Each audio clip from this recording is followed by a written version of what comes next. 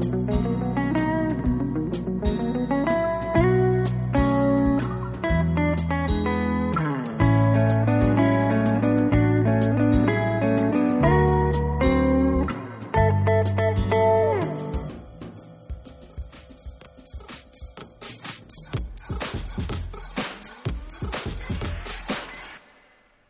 welcome to a socially distant episode of What a Waste of Time. I'm here with my person I share a household with, Nick. I'm allowed to be here. Whereas Callum, who lives in a different household, is speaking to us via satellite. Yeah, via TV satellite. Me and Nick are also sharing earphones, and we're hunched over the microphone more than usual, so apologies if we're louder. My spine hurts. But, so we decided, you know what will be really uplifting during quarantine? If we talk about death of the author and whether or not it's okay to still enjoy the work by certain problematic faves.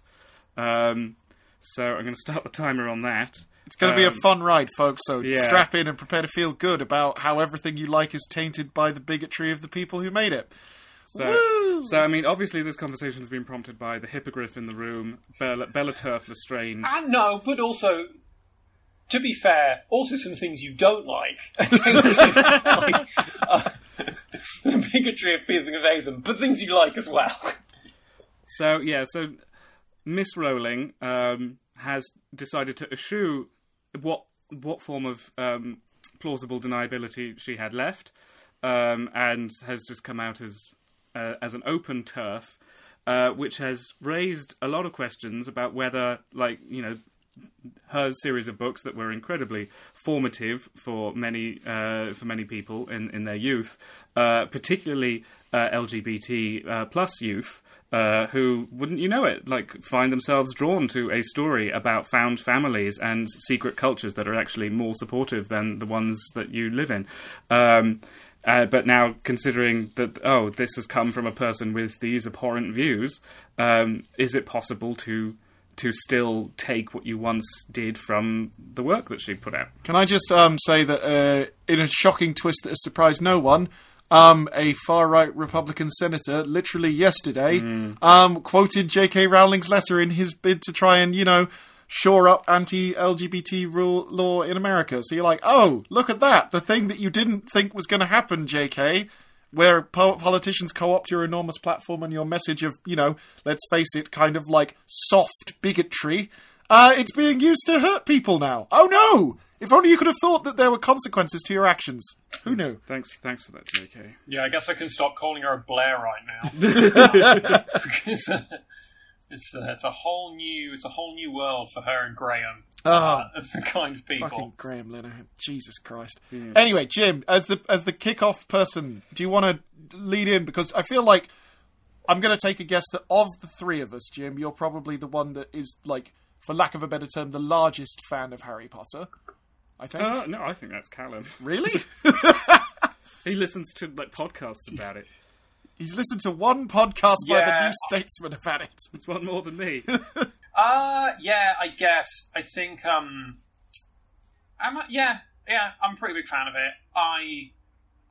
There is one of the films I still haven't seen, so I don't know if that counts as a mark against my name. But I think it was, I'm very into it. I think I also got kind of more into it again in my 20s because it was I don't know, sort of talked about it before, but it was something that was so not like art film that it was fun to revisit and do all that stuff in. So this was obviously it was super disappointing and frustrating for me, but I also wouldn't pretend to be having the same experiences with it that obviously LGBT people who were young when it was published or afterwards are having with this whole thing. Because that's not my experience as unpleasant as it is. I've seen a number of friends of mine who occupy various states of gender nonconformity and so on. Tweeting under the hashtag "I have no home at Hogwarts," which I just think that's really fucking sad. It is sad. That's something that meant such a lot to all of these people. It's now inextricably. I think, and the thing that I think we're going to be talking about at a larger way is that there's the sort of, apologist argument of like, oh, you can separate the art from the artist. But I think fundamentally, and, as with topics that we'll get onto later on in the show, there are cases where I would love to be able to just cleanly separate the artist from their art and be able to go, well, just because this person said or thinks bad things doesn't mean that I can't enjoy, say, I don't know, Ender's Game, for example. Like Orson Scott Card, like really unpleasant views and very a bad person. But, Ender's Game, well, boy, what if I could just enjoy that without thinking about it? But the problem is, you kind of see, the more you become aware of the views that an author holds, the more you kind of have to apply that lens of reading to their work, which in many ways is kind of an inversion of the death of the author. Because the idea of Death of the Author is that, the author's opinion and intentions behind the creation of a piece is no more valuable than anybody else's specific interpretation of that said work. And as we've discussed on the show before, J.K. Rowling already had some pretty questionable politics within Harry Potter. It was very sort of like Blairite centrist wet dream kind of thing. The character who tries to make a concerted effort to end chattel slavery is treated as a bit of a joke. And you're just left with this kind of like, oh, yeah. At the time when I was a kid, I thought, yeah, it is silly that Hermione's, like, making dumb badges with spew on them, because that's a dumb word. And not really thinking, oh, yeah, but it's slavery, though. That's actually worth her trying to get involved with, and it's weird that all the wizards seem fine with it. And now that I'm thinking about it, now I'm kind of, drawn out of the world because I'm having to ask serious questions like, no, why aren't we addressing this in our pursuit of freedom and representation for everybody to not be taken over by fascists? Oh, but the house elves still have to be slaves because it's what they want. Yeah, my sort of, because I've seen these sort of arguments as well, where it's like, can you still enjoy the art knowing this about the artist? And it's like, and I to be honest, I don't think either side is entirely correct, because on the one hand, you can make an interpretation from art which the artist didn't necessarily intend, and that's still valid. But also, you can't pretend that the artist's worldview has not imbibed their art in some way. You can learning like this about J.K. Rowling, even though it's been fairly clear for a while. But like you can see, like, oh, there are seeds of it there. Like it's not completely separate from this. I think what's also I think the J.K. Rowling thing in particular is it's creating such a debate because she's chosen a type of hate that is not she has chosen. She's chosen to hate a group of people who are one of the groups that you can very much still get away with in this day and age. Like, I don't want to be pessimistic, and I really hope they do. I would be very surprised if, like, the Fantastic Beasts franchise is put on hold because of this. And I really, I think if J.K. Rowling had come out and said the same thing about, and I don't mean this in, like, a right-wing commentator, like, oh, they always get a soft, like, as the recent process have shown, the ways that, like, these other groups treat is horrific. I feel like if J.K. Rowling had come out and said the same things about, for example, black people, they would probably put the franchise on hold. Not Absolutely. Because, especially in this day and age. Not because the, like, preppy execs who run Warner Brothers sincerely care about the plight of black people. They will just look at a balance sheet and go, what can we get away with? And they would look at that and go, we can't. Yeah. They can afford to own a website where a news commentator says those things about black people, but they can't afford to, have it be that upfront on the movie side of things. And I think one thing that's also unpleasant about it is it exposes how much of a generational culture war this issue is. And I think one of the things that indicates how far there is to go, I believe this is the case. All of the cast members of Harry Potter who've come out on the internet and said basically like the fuck or don't worry about it, she's nuts, like you can still love the books. Putting aside whether you actually can, all of the cast members who've done that have been the millennial age cast members. Whereas I have not seen any statements from older cast members about it, and I think that's telling. I would also just I on think that point, actually, I think it's interesting the way that you point that out, but I think the actors who have come out though are like the flagship people of the franchise. So I think there is a sense of like they feel more of a direct sense of responsibility to represent that character, because like Daniel Radcliffe is Harry Potter. Like, you know, no matter what else he does in his career, he literally grew up with that role, much like a lot of the fans grew up with him playing that role. And Eddie Redmayne, like, he is still the front man as far as we can tell for the current Potterverse franchise stuff. So I can see why they may feel more incumbent onto it. It's with like someone like, I don't know, Imelda Staunton. Let's sure, say. yeah, Imelda Staunton or Maggie Smith or something. They've had much longer and storied careers before their admittedly much lesser roles within Potter, so it's less tied to their personal brand. So I can see why they might not feel as compelled to intervene. And I take your point about the whole generational gap, especially when it comes to the perception of trans issues, but I think the mechanics that affect the like lead stars of these franchises make them feel a lot more personally responsible for it in a way. Yeah, I think that's very true. And by the way, I'm not being like, and therefore all the middle-aged members of the Harry Potter cast are transphobes. Like, you know, cast take that, like Michael Gambon. Jason Isaacs, based on his previous statements, I highly doubt he is agreeing with J.K. Rowling on this issue. But at the end of the day, he had like 3 lines per film. So, like you said, they were good lines. I remember there was like, he said in this total aside, like, the ridiculousness of the Harry Potter franchise and the cast they had, where he said, like, I realised how mad it was when he was talking to Timothy Spall, who's, like, an amazing actor, like, bordering on national treasure, and he said he was talking to Timothy Spall, and Timothy Spall was like, oh, you know, you were on the last production for a while, and Jason Isaacs said, oh, I only have 1 line, and Timothy Spall said, I'd fucking kill for a line. It's like, that's how bad it is. It's just like, he's the guy in the background. And so, yeah, and you're absolutely right, those people don't have the same role within it. But good for the younger cast members for coming in.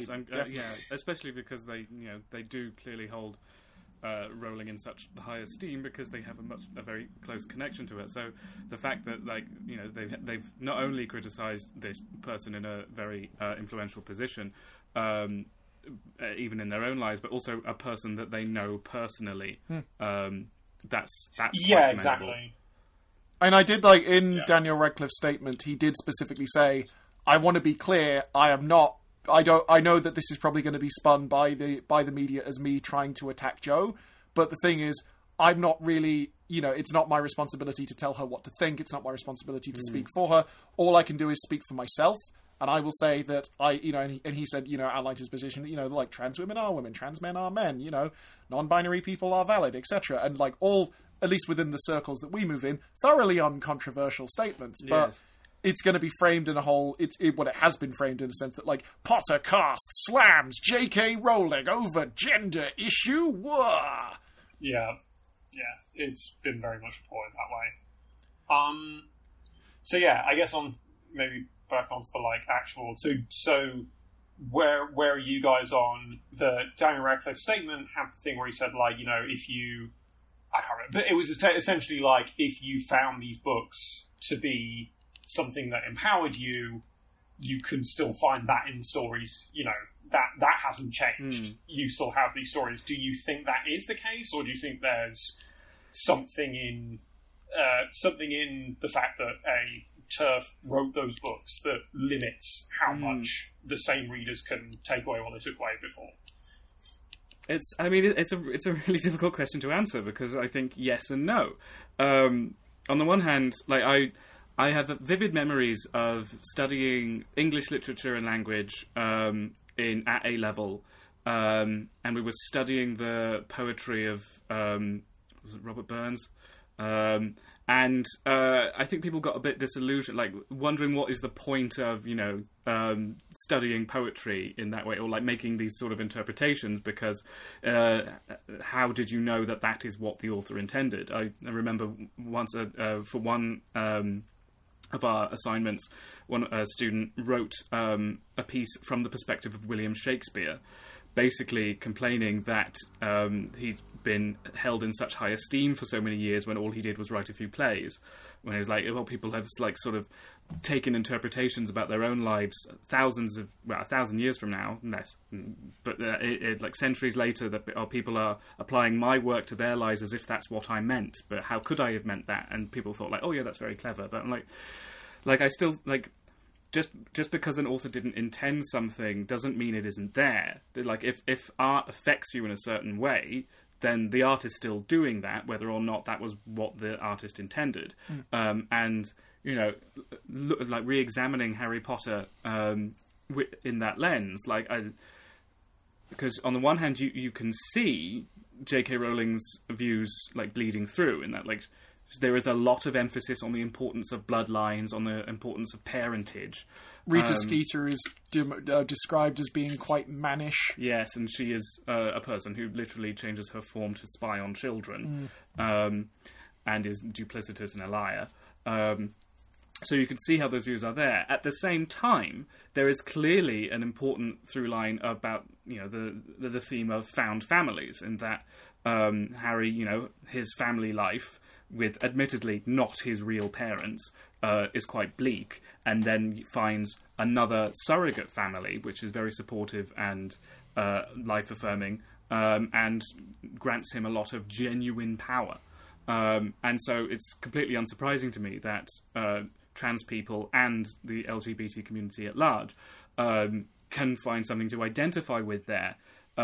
Even if, like, I'm not entirely sure if that's what J.K. Rowling intended, because clearly that's just a byproduct of the situation that she wrote, because she still wrote a story about the connection to one's parents.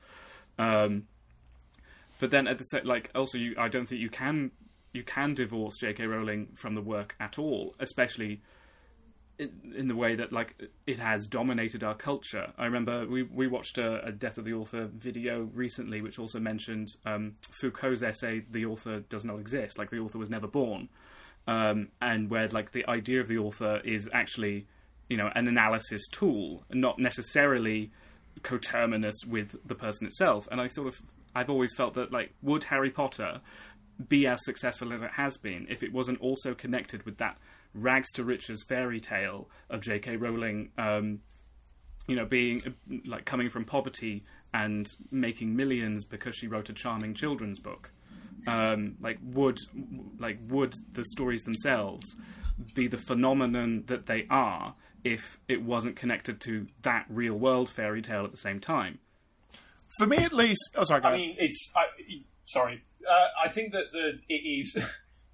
I do think that's absolutely tied to her brands. I think that an indicator of how much that's associated with her is, I remember when I was sort of back up north with family for Christmas this year, and my Uncle Cliff, who, this story puts him in a worse light than he actually is. He's actually, you know, he's actually okay. But he's an old, and he's a Tory, and he basically, someone brought up Harry Potter, not me for once, and he turns around and he goes, well, the thing about that J.K. Rowling is, you know, she wrote that book while she was on benefits, didn't she? And so Laura and I were like, well, yeah, she wrote the first one when she was on benefits. And he goes, well, you know, she's very rich now, isn't she? He said, well, have they asked us to pay those benefits back? What? And I know, and it was just, I mean, I think that, again, and also, like, my Uncle Cliff, like, sorry to be blunt about it, like, he's not loaded, like, you know, he doesn't live in a manor, so, like, he at some point in his life, presumably, has encountered people on benefits, but, like, he's towards the later end of boomer age, and I just think they're so far away from the realities of that when they get older and own property and whatever. And, I mean, I just sort of said, like, not even being, like, sort of troll a young relative at Christmas, and I just said, well, as far as I'm aware, the views that J.K. Rowling holds, Cliff, I believe she, for a rich person, mostly pays her taxes in full. And even if she only paid a fraction of said tax, which I believe she should pay it in full, but, like, you know, she will have paid back the amount of benefits that she claimed for 2 years in the 90s many, many, many times over. Yeah. So, yeah, she's probably made a net profit for Scotland on that front. And he was like, oh, I know. whatever, change the subject. But it is just like, we're looking at it from our side, but from the other side, there is clearly that view of her as like, it literally still like benefits mum, who like wrote a popular book. Not that My Uncle Cliff is the whole of the right-wing media sphere, but he's a good indicator. So yeah, that's I think that Rags to Riches is very much associated with her and her story in the books. And I was sat on a train and I saw Harry walking down it towards me and whatever, all that stuff. With my relationship to it, because I think I've probably got the least personal important connection to Harry Potter of the three of us. I think. Just because I read the books at the time when I was a kid, I watched the movies as I was coming, into my adolescence and stuff like that. And I've never really felt the need to revisit them. And I didn't feel that they were necessarily as forming to me as like other stuff I was reading at the same time. Like I look at the work of Terry Pratchett, which I was reading an awful lot of at the same time. And like that to me has had a much bigger impact on the way that I think and the sort of stories that I like to create and stuff like that. So with the revelations about J.K. Rowling, I don't think that it's necessarily changed my opinion of the work exactly. It's like I wasn't thinking of revisiting Harry Potter at any point in the near future. Like I had no real desire to do that. And now this, I'm like, well, now I'm even less likely to want to revisit that. And I've seen like the Fantastic Beasts movies mostly out of morbid curiosity about how weird and confused and kind of not great they are, and that's again a product of, I guess, because Rowling does write those, and I'm just sort of like hearing this about her. I appreciate there are a lot of people who are very hurt by this. Close friends of mine are very hurt by this, but I personally don't feel like it's changed my relationship to the work, because to me I'm like, it's a piece of fiction that exists that I read when I was a kid. That. And like in the same way that like I look at like the stories of Narnia, for example, C.S. Lewis like wrote some nice children's books, but also had some pretty weird views and was also hyper religious. And I feel like I don't agree with a lot of the stuff that he does. But again, Narnia was more forming to me, I guess, than Potter, because I was read it at a younger age, so it made more of an impression on me. But yeah, I think it's the difference for me is I think it's because the fact that J.K. Rowling is like alive and espousing her bigotry on a platform to millions of people and has the weight of being, one of the richest women in the world with like an absolutely enormous Twitter following and the control over like this global franchise. I think that part for me makes it a lot more personal, because like if it came out that, for example, Terry Pratchett was like a massive bigot for some reason, I would feel sad about that, and it would change my relationships to the books, but it would hurt less because he's dead. Like, the bad things that he thought or did or said or whatever, there's a sense of closure there. And I think the thing that I draw from a lot of the relationship to the Potter stuff is this anxiety that, like, well, how's this going to go? Because I don't think it's going to get better. I mean, that's the thing about something being a live debate. I think that the one that I sort of felt very close up to was living in the States and being in the film industry, and specifically the New York film industry. Woody Allen was just a constant, like Woody Allen, and to a lesser extent Roman Polanski, but particularly Woody Allen, because like I don't know, like you think of that city and it's like bagels, people yelling "I'm walking here," and Woody Allen. Like, it's like it's such a thing, and for the film industry it was kind of like number one, Woody Allen. And I think it is possible to separate the art from the artist.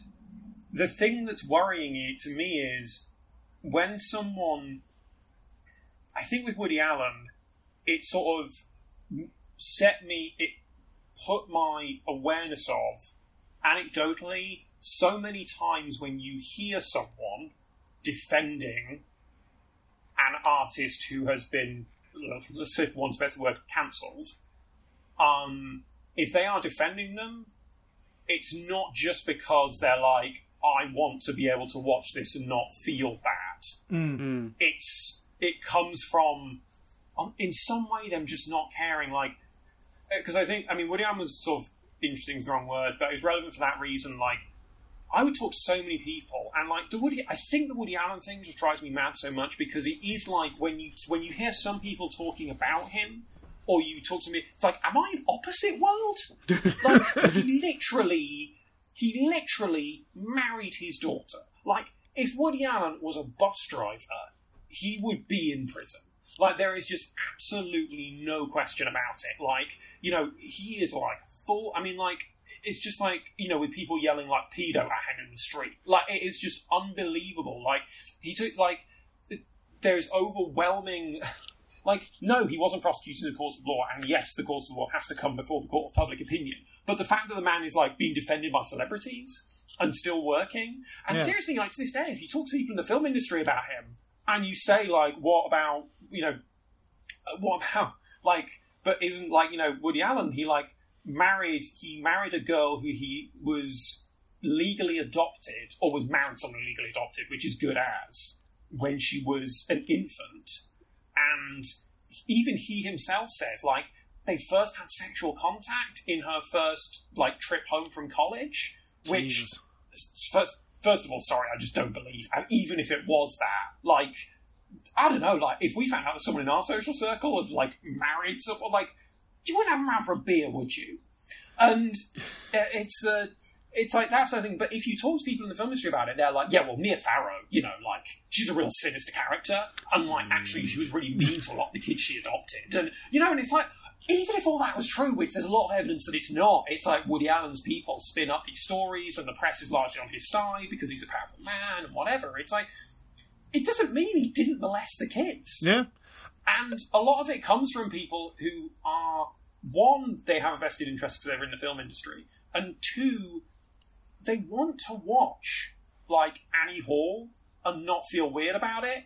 And I think it's particularly bad with Woody Allen because it's like, say what you like about J.K. Rowling, and I'm not saying this as a defense, I'm just saying, like, into what extent one can separate themselves from the material. Like, yeah, she's outspoken about her views, and yeah, she's probably going to keep saying this stuff because she's got a following.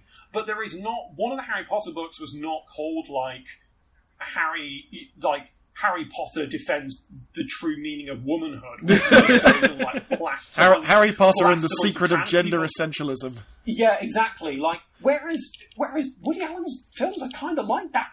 I'd say, like, so many of them are about either Woody Allen himself playing a man, or another, when he got older, a younger actor playing someone who is trying to date a younger woman who is at oldest a college student, and sometimes younger than that. Manhattan, literally, like, the whole plot of it is him dating a 17-year-old. And even when I watched that film when I was like 15, I was thinking, like, are the laws different in America? When you're a teenager, you think you're really old and really grown up. But even as a 15-year-old, I was like, this is a bit weird. Like, I obviously didn't have the reaction to it I have now, but I was just like, it's really strange that no one talks about this part of the film more, because it's really odd that he's dating this teenager, and it's not, no one's like, oh, she's a bit young for you, in the story of the film. Well, not in any serious way. No one's like, you're sick. Everyone just sort of treats it like, I don't know, she's 25 and he's 35, which is a different thing. Well, the thing that I come to is that with the work of Woody Allen, it's like, it feels much more conscious. Like, he's using his platform to try and normalize the idea of older man dating much, much younger woman. Like, sometimes underage woman. And like, that's, He seems to be trying to say to everyone, look how cool and normal this is. It's cool and normal. I'm Woody Allen, famous film director. Cool and normal. No problems. And the thing is, if he hadn't done any of that stuff, you could watch the film and it's a thin argument, but you could argue, like, oh, he's parodying a certain type of person. It's not what he actually believes. Like, whereas, like, when you know what you know, but he's also married to his daughter. He obviously believes it. Yeah, no, exactly. But it's like, if you accept that because the thing is, they accept he married his daughter, but they go on the narrative of, like, she was grown up when they got together and he wasn't around her much, so it was fine, which is obviously absurd. But that's the argument the defenders go on. Also, Mia Farrow's evil cause, and then. Whereas if the thing they won't accept, which I feel is just, like, so overwhelmingly true, is that he molested his other daughter in an attic when they were much younger. and people will say that didn't happen. Mia Farrow is a liar. I'm not going to go into it, but you can look at Ronan Farrow's writing about it. Like, it definitely happened. Like, the reason Woody Allen is not in jail for it is because rich people can get away with things, and he was richer than Mia Farrow. And Hannah Gadsby's point about our obsession with reputation in regards to Picasso comes to mind as well. Yeah, exactly. Go ahead, sorry. No, I was just in Nanette. I was going to go into more detail about that point, but if you haven't watched Nanette, dear listener, go watch it. But she does make a whole thing about, about how reputation. Like we are more concerned with the idea of Picasso's reputation than we are with the safety of an underage girl. Yeah, exactly. I mean, you can look at the stuff that I saw. You guys may have seen that one of the regular contributors to Joe Rogan's podcast, like on mic on the show, like I saw this come across my Twitter feed. I don't know the dude's name, but he's like some jowly old guy who's apparently quite big in the LA comedy scene. He was all like, "Oh, all these women complaining about how hard it is in stand-up. Like, women would come and suck my dick to get stage time." And the other panelists laugh, and Joe Rogan goes, "How many times did that happen?" And then he talks about it's like 20 times. He talks about how a specific young comic, like he's quote unquote, he's like, "Oh, I ruined her. She was, she had dirt under her fingernails, and she was like, 'You've ruined me,' and I laughed at her." And you just have this sort of thing like, what the fuck? But the other thing was that in the comments of that on Twitter, people were saying like, "Oh, just like Louis C.K. and fucking Bill Cosby, etc., etc., comedy remains a cesspool for young female comics." And someone popped in saying, "Well, Louis C.K. is not as bad as that." And someone would say, he literally locked women in rooms with him and then started masturbating at them. Like... Yeah. Okay, yeah, if you want to play, like, a weird subjective argument, like, yeah, that's not as bad as fully penetrating someone, but what the fuck is wrong with you? He's higher in the bin. Yeah. Also, the distinction between those two people is a discussion for, like, a class teaching criminal law. Like, that distinction is important for them. Yeah, it's not a discussion for, like, should this person be prominent in the public eye? It's like, no, it's no either time. Yeah. It's not a binary issue, but that's not a distinction anyone needs to be wringing their hands over. No, yeah, it's sort of diluting the point a bit.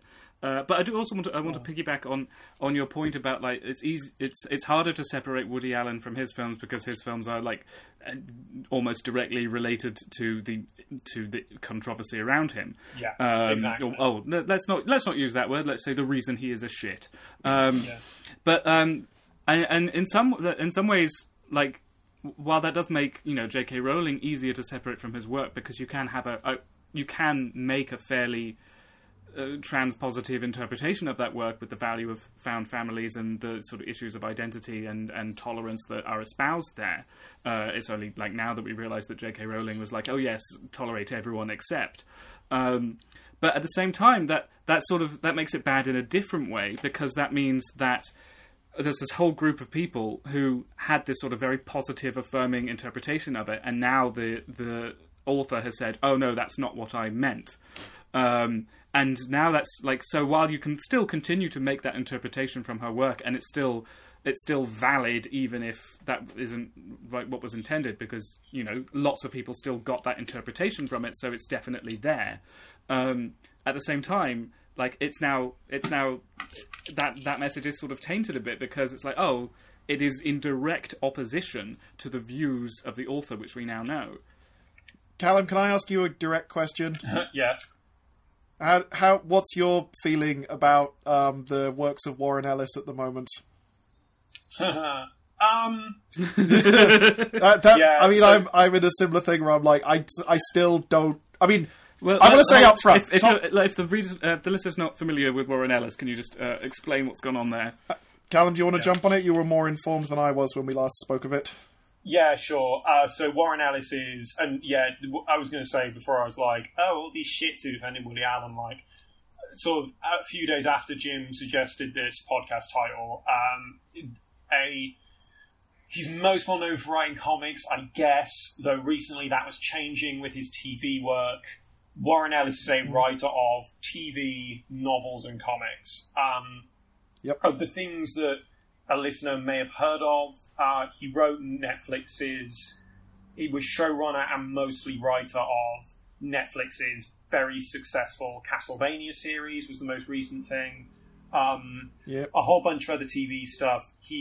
Nick's phrase, he's probably one of the top 10 comics writers the general public are likely to have heard of. It's kind of like Alan. Yep. It's like below Alan Moore. He's like one of those guys. Yeah, he's like a Grant Morrison level person where people are like, oh yeah, I know that name. Yeah, exactly. The book he's probably still most known for is Transmetropolitan, though he's written like a lot of other things. Yeah. And he was, in the past week or so, a comics creator called Katie West on Twitter said that Warren Ellis had basically coerced sex from her when she was in her late teens and early 20s. Or like, sex chat, which is the same thing, but I don't know, like the sex chat thing was brought up a lot. And since she made that statement on Twitter, 50 women who fell into basically the broad category of female comics creators who are trying to get into the industry, but specifically, it's the information, it sort of highlights the predatory nature of it, specifically alt models who were interested in the comics industry in some way, or just generally raising their profile, and around 50 women have come forward.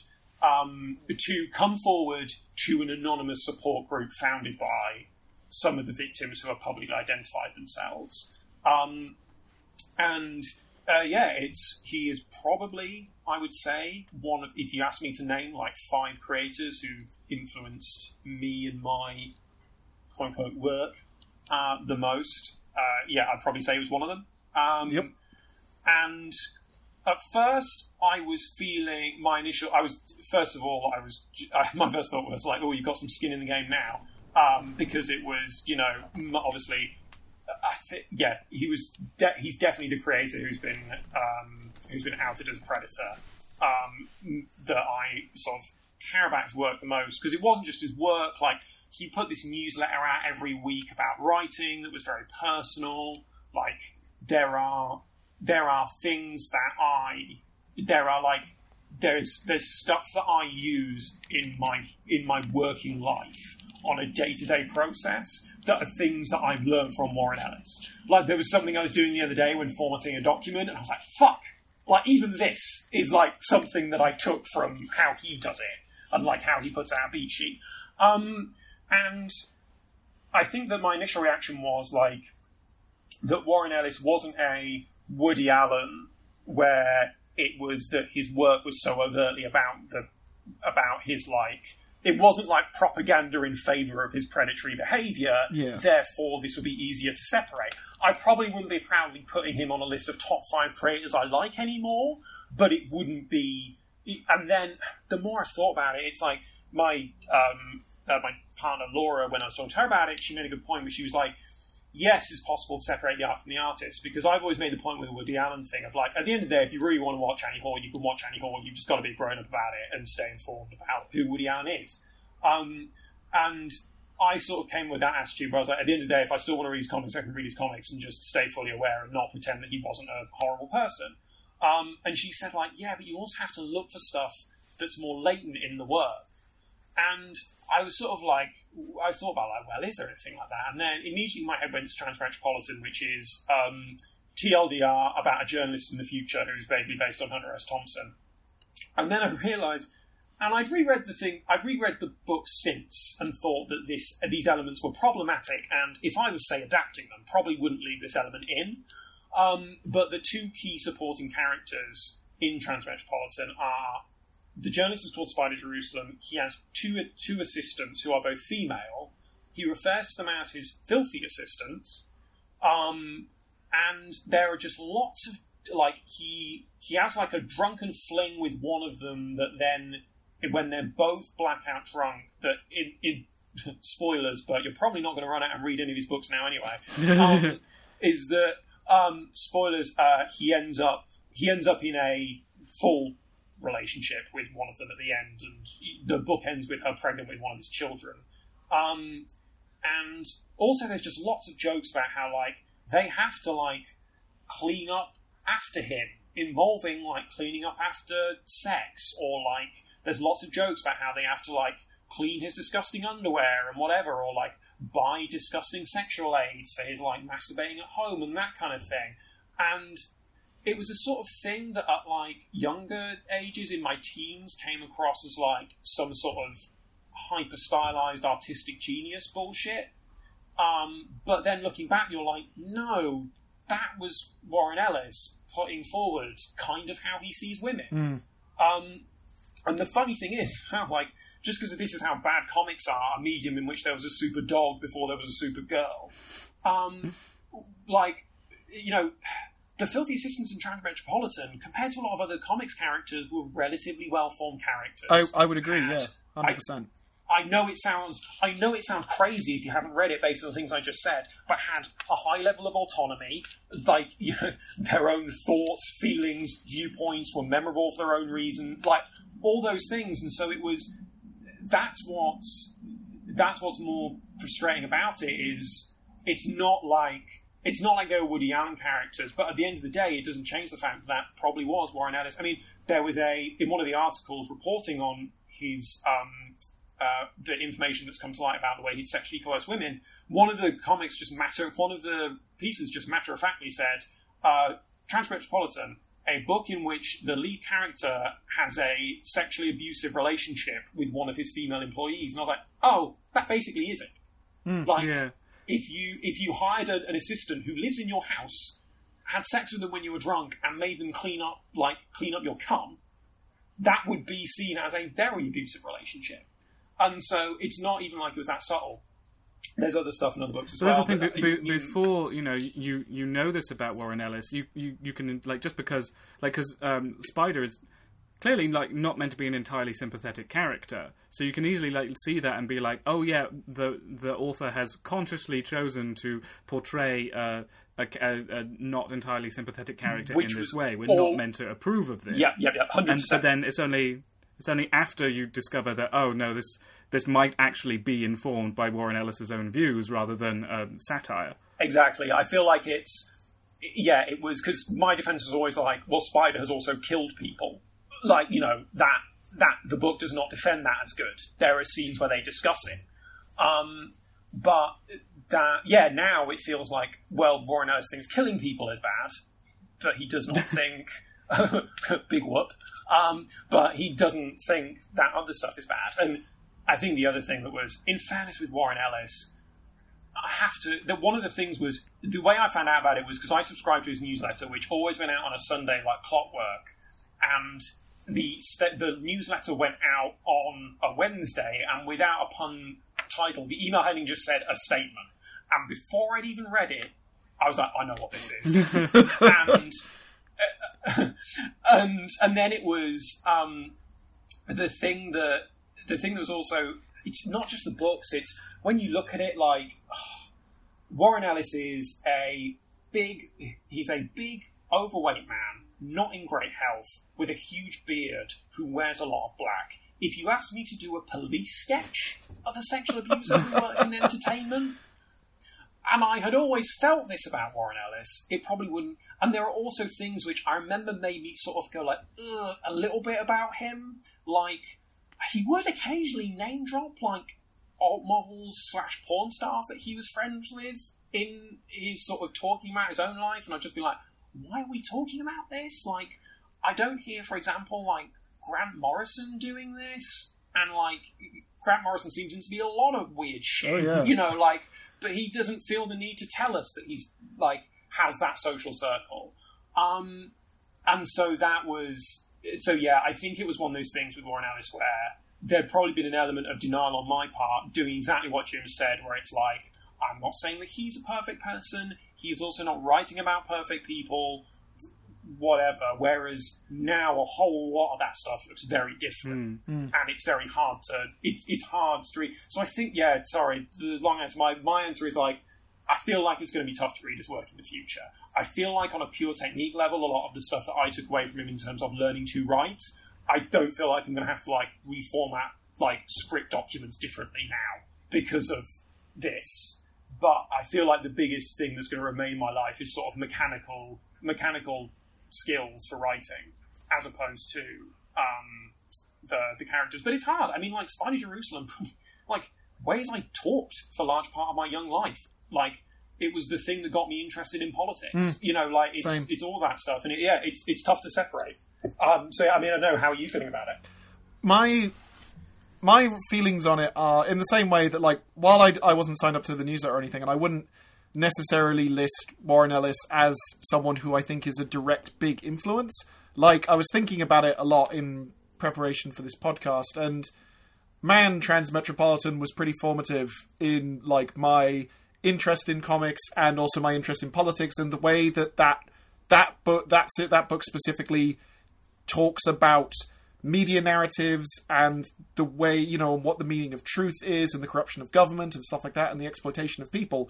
It was very, very important to me. And it was when I saw online people pointing out that the relationship between Yelena and Spider was like, oh, this is actually kind of like weird and fucked up. And like you say, Callum, like in the back of my head, I was aware that it was weird and fucked up. And I always felt it was a bit weird that she ended up, like, in the relationship and pregnant with his kid when, like, a certain amount of the story seemed to be, like, she's going to be the successor because, you know, Spider is, like, a very self-destructive character, and without getting into the spoilers of, like, the actual mechanics of that, it's, like, you feel like she's going to take his place. And I think, in my mind, I kind of focused in the same way that you talked about how the Filthy Assistants are very three-dimensional, well-realized female characters who have agency in their own lives. Like, the book passes the Bechdel test really easily, and it does have a lot of interesting and nuanced conversations where characters, including Spider himself, will talk about the relative morality of the things that they are doing and the way that they're doing it and the sort of whether it's the right thing to do. However, the exact nature of his relationship to Yelena specifically is never quite given the same level of scrutiny. It's like, it's something that, thinking back on it now, I'm like, it is kind of conspicuous that, like, you in the story when he initially wakes up and realizes that they've had sex and everything, and he spends the day, like, you know, they're both kind of, like, depressed and sort of upset and not really sure how to interact with the situation. Like, you have Spider, you know, I remember the line specifically says, okay, where are we? Okay, plans. 1, kill self. No. 2, kill Yelena. No. Failing that, kill everybody else in the world. Possible. Like, it's played kind of like for laughs in a way, and at the same time, like, getting blackout drunk and having sex with the person who's effectively your boss when you are, like, I don't know if Yelena's age is necessarily ever directly stated, but the age gap between her and Spider is pretty large. She is meant to be, like, sort of, you know, college age kind of girl sort of thing. Well, yeah, and no, she's it's clarified that she's in college. It's also, we meet her dad in the book, and he is, he's closer to age in Spider than she is to Spider. So, and, like, there are people in relationships with big age gaps who are genuinely in love. I'm not, like, you know, however, there are also a lot of people in those relationships for the wrong reasons, and I think that's another component of what makes that relationship in the book, you know, not great. Yeah. And it's just, and the fact that it's just never properly analysed. And I think the thing that I've been thinking about a lot is the specific, coming back to Woody Allen again, like, even if, let's say, the best case example of, you know, of what Woody Allen did with marrying his daughter, even if, like, everything, all the, you know, ablative statements or whatever, where he's like, oh, you know, it's fine, it wasn't until she was properly overage or whatever. One thing you can't separate from that is the dynamics of power and the way that that relationship would have been. She goes from seeing him as caregiver and ultimate parental authority figure to a lover. Like, that doesn't just happen by itself. There has to be a motive force in that happening, and it's generally falls on the part of the person who has all of the power in the relationship. Yeah. And I look back and, like, I've got friends of mine who will remain nameless who have been in relationships with people with large age gaps, specifically when they were in, like, their late teens, and the person they were dating were in their, like, early to mid-30s. And they spoke to me about it, like, saying that it felt really strange. And I was like, well, yes, because this person that you're dating is, and I know that there are relationships where age gaps work, but when you're still at that very figuring yourself out kind of age, dating someone that much older than you is not a fair balance of power in that relationship. And even if, the older person is not intending it to be coercive, they have so much more confidence, self-assurance, and authority within the context of that relationship that it's just messed up.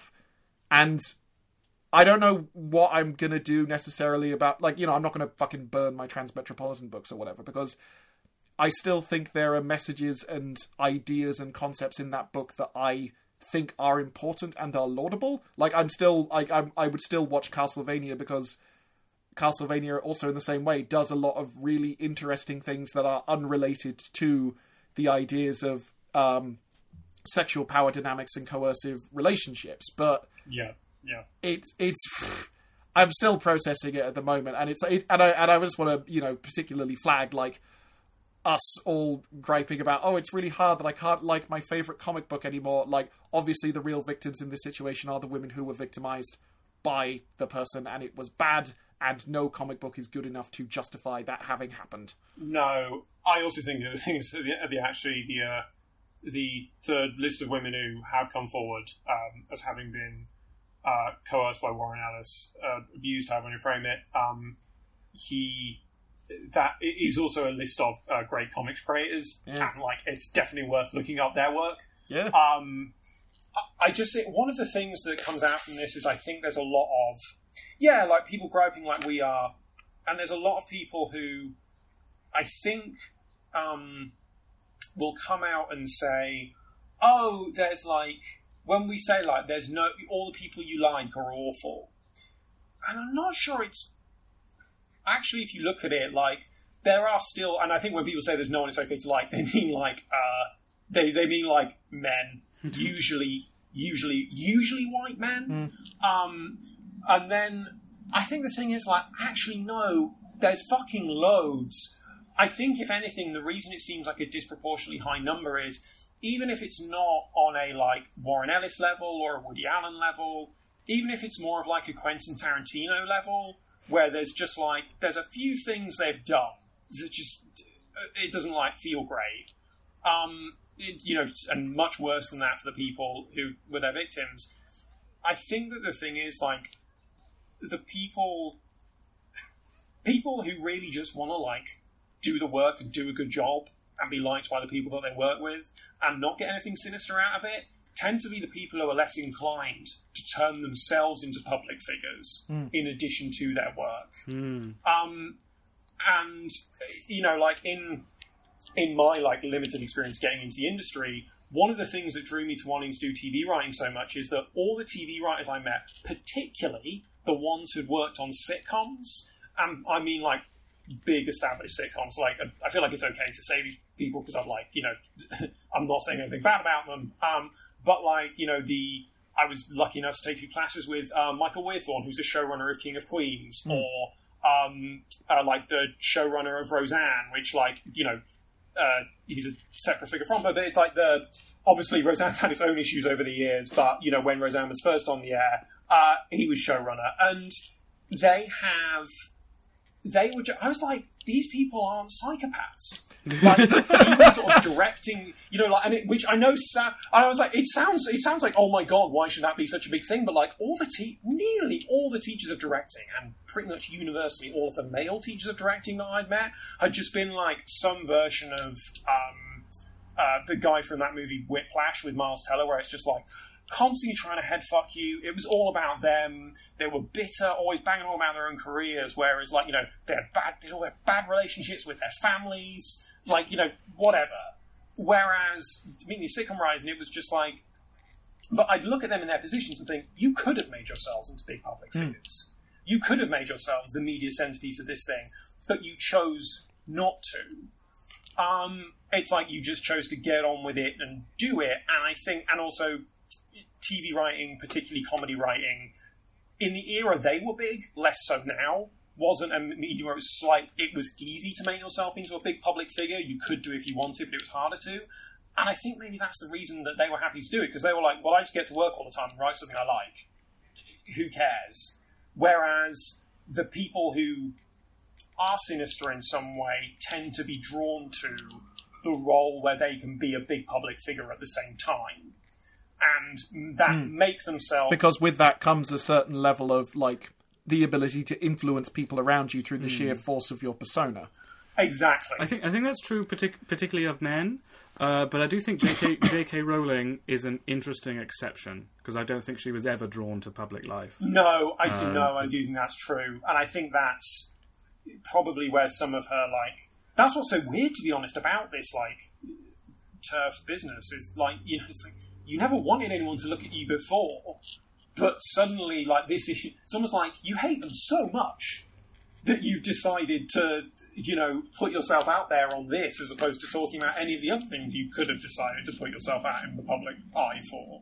And as many people commented at the time, it's like, wow, in the midst of one of the largest pieces of social upheaval in the Western world's modern history, you are choosing to take this moment rather than to use your enormous platform to necessarily to support, say, any of the Black Lives Matter stuff that's going on, maybe decry the, you know, rising creep of fascism. You're going to take this opportunity to have a crack at one of the most vulnerable and marginalised groups in society. And what's so incredible about that is that the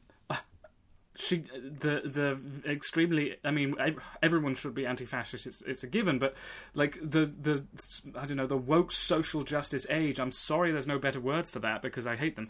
But like the generation that grew up on Harry Potter are the ones who are the most anti-fascist, because her books carry a very strong anti-fascist message with them.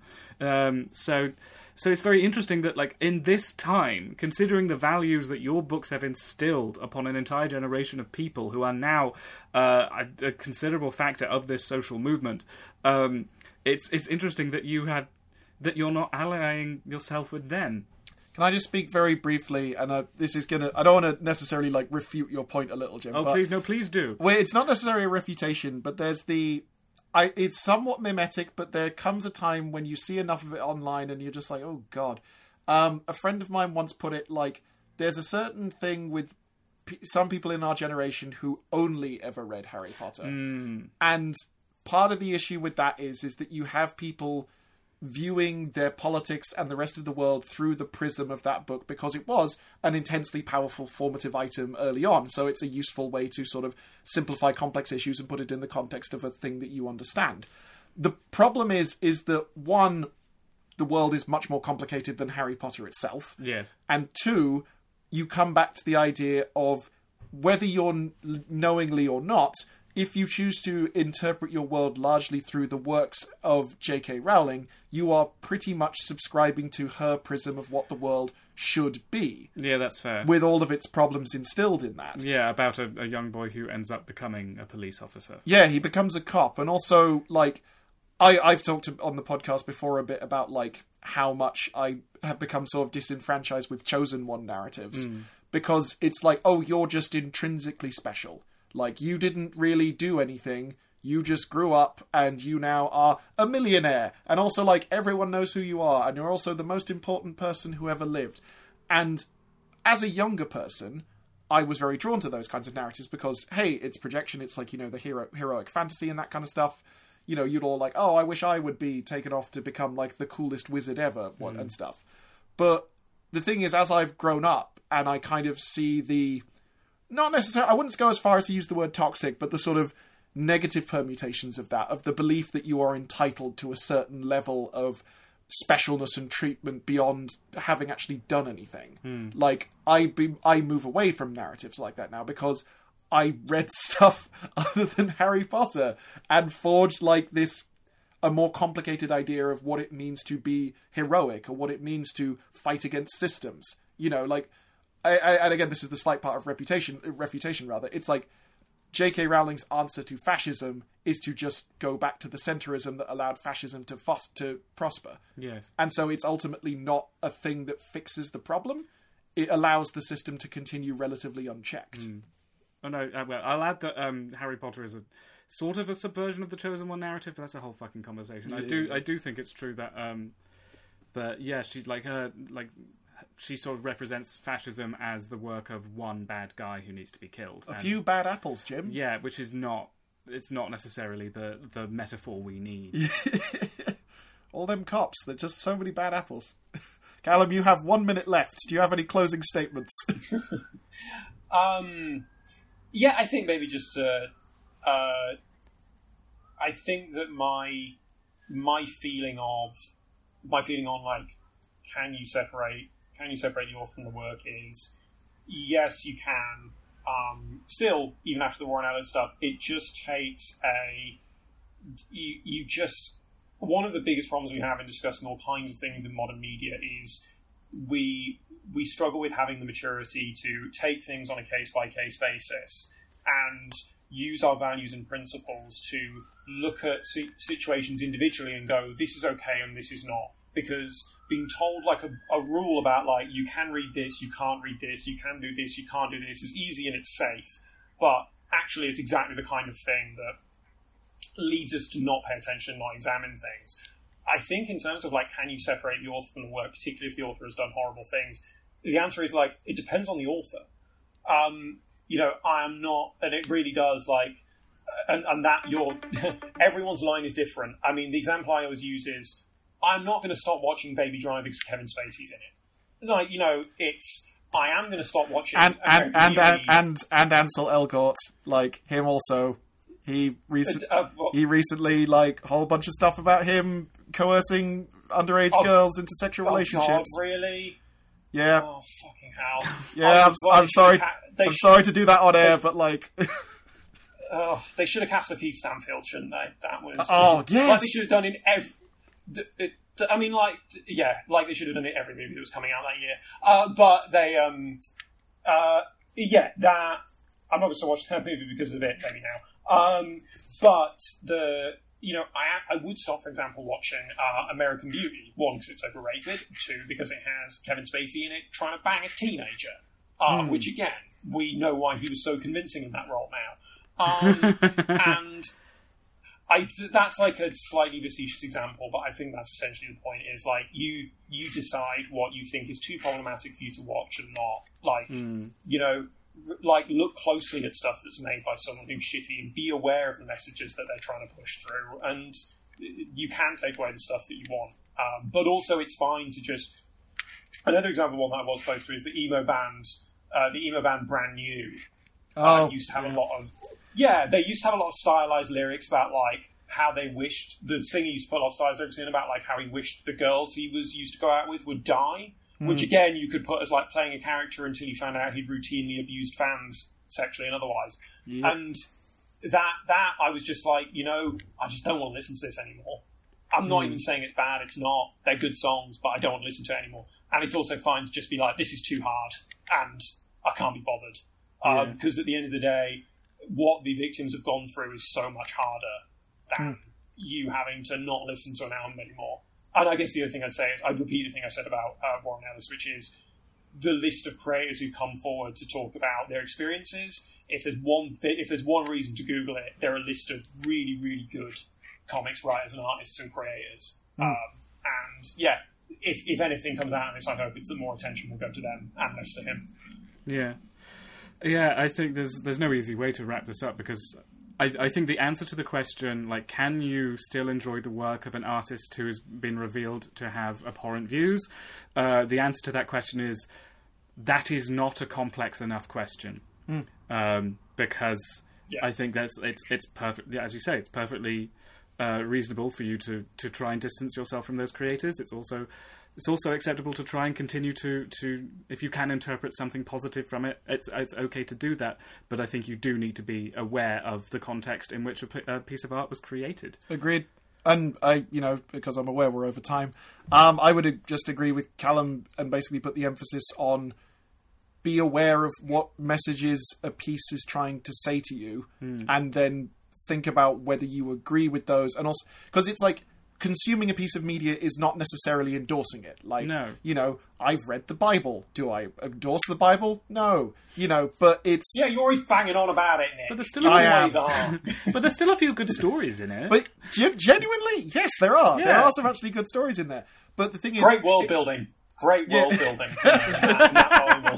But the thing is you can consume the media of whoever you want, but when it comes to interactions and discussions of that media, or how you think that media is affecting you as a person, that's where you need to be aware and to think carefully about what it says about you if you keep routinely going back to... Let's say you watch a shit ton of Woody Allen movies. Unavoidably, at some point, you're going to have to say, why do I identify with all of these narratives about older men meeting spirited young things who just need a good hard dicking? Like, you know, what is it about that keeps me coming back? I don't know. You know, you need to be aware of your media diet. And you can eat whatever you want, but be careful about it. And as I say, also, you know, support the victims. They are the real victims. That's why they're the victims. Yeah. So that's not a waste of time. Yes. Yes. Great ending. Cut this there. We're never going to solve. Yeah. I feel like you're just going to fade this, aren't you? Yeah, I think I'll have to.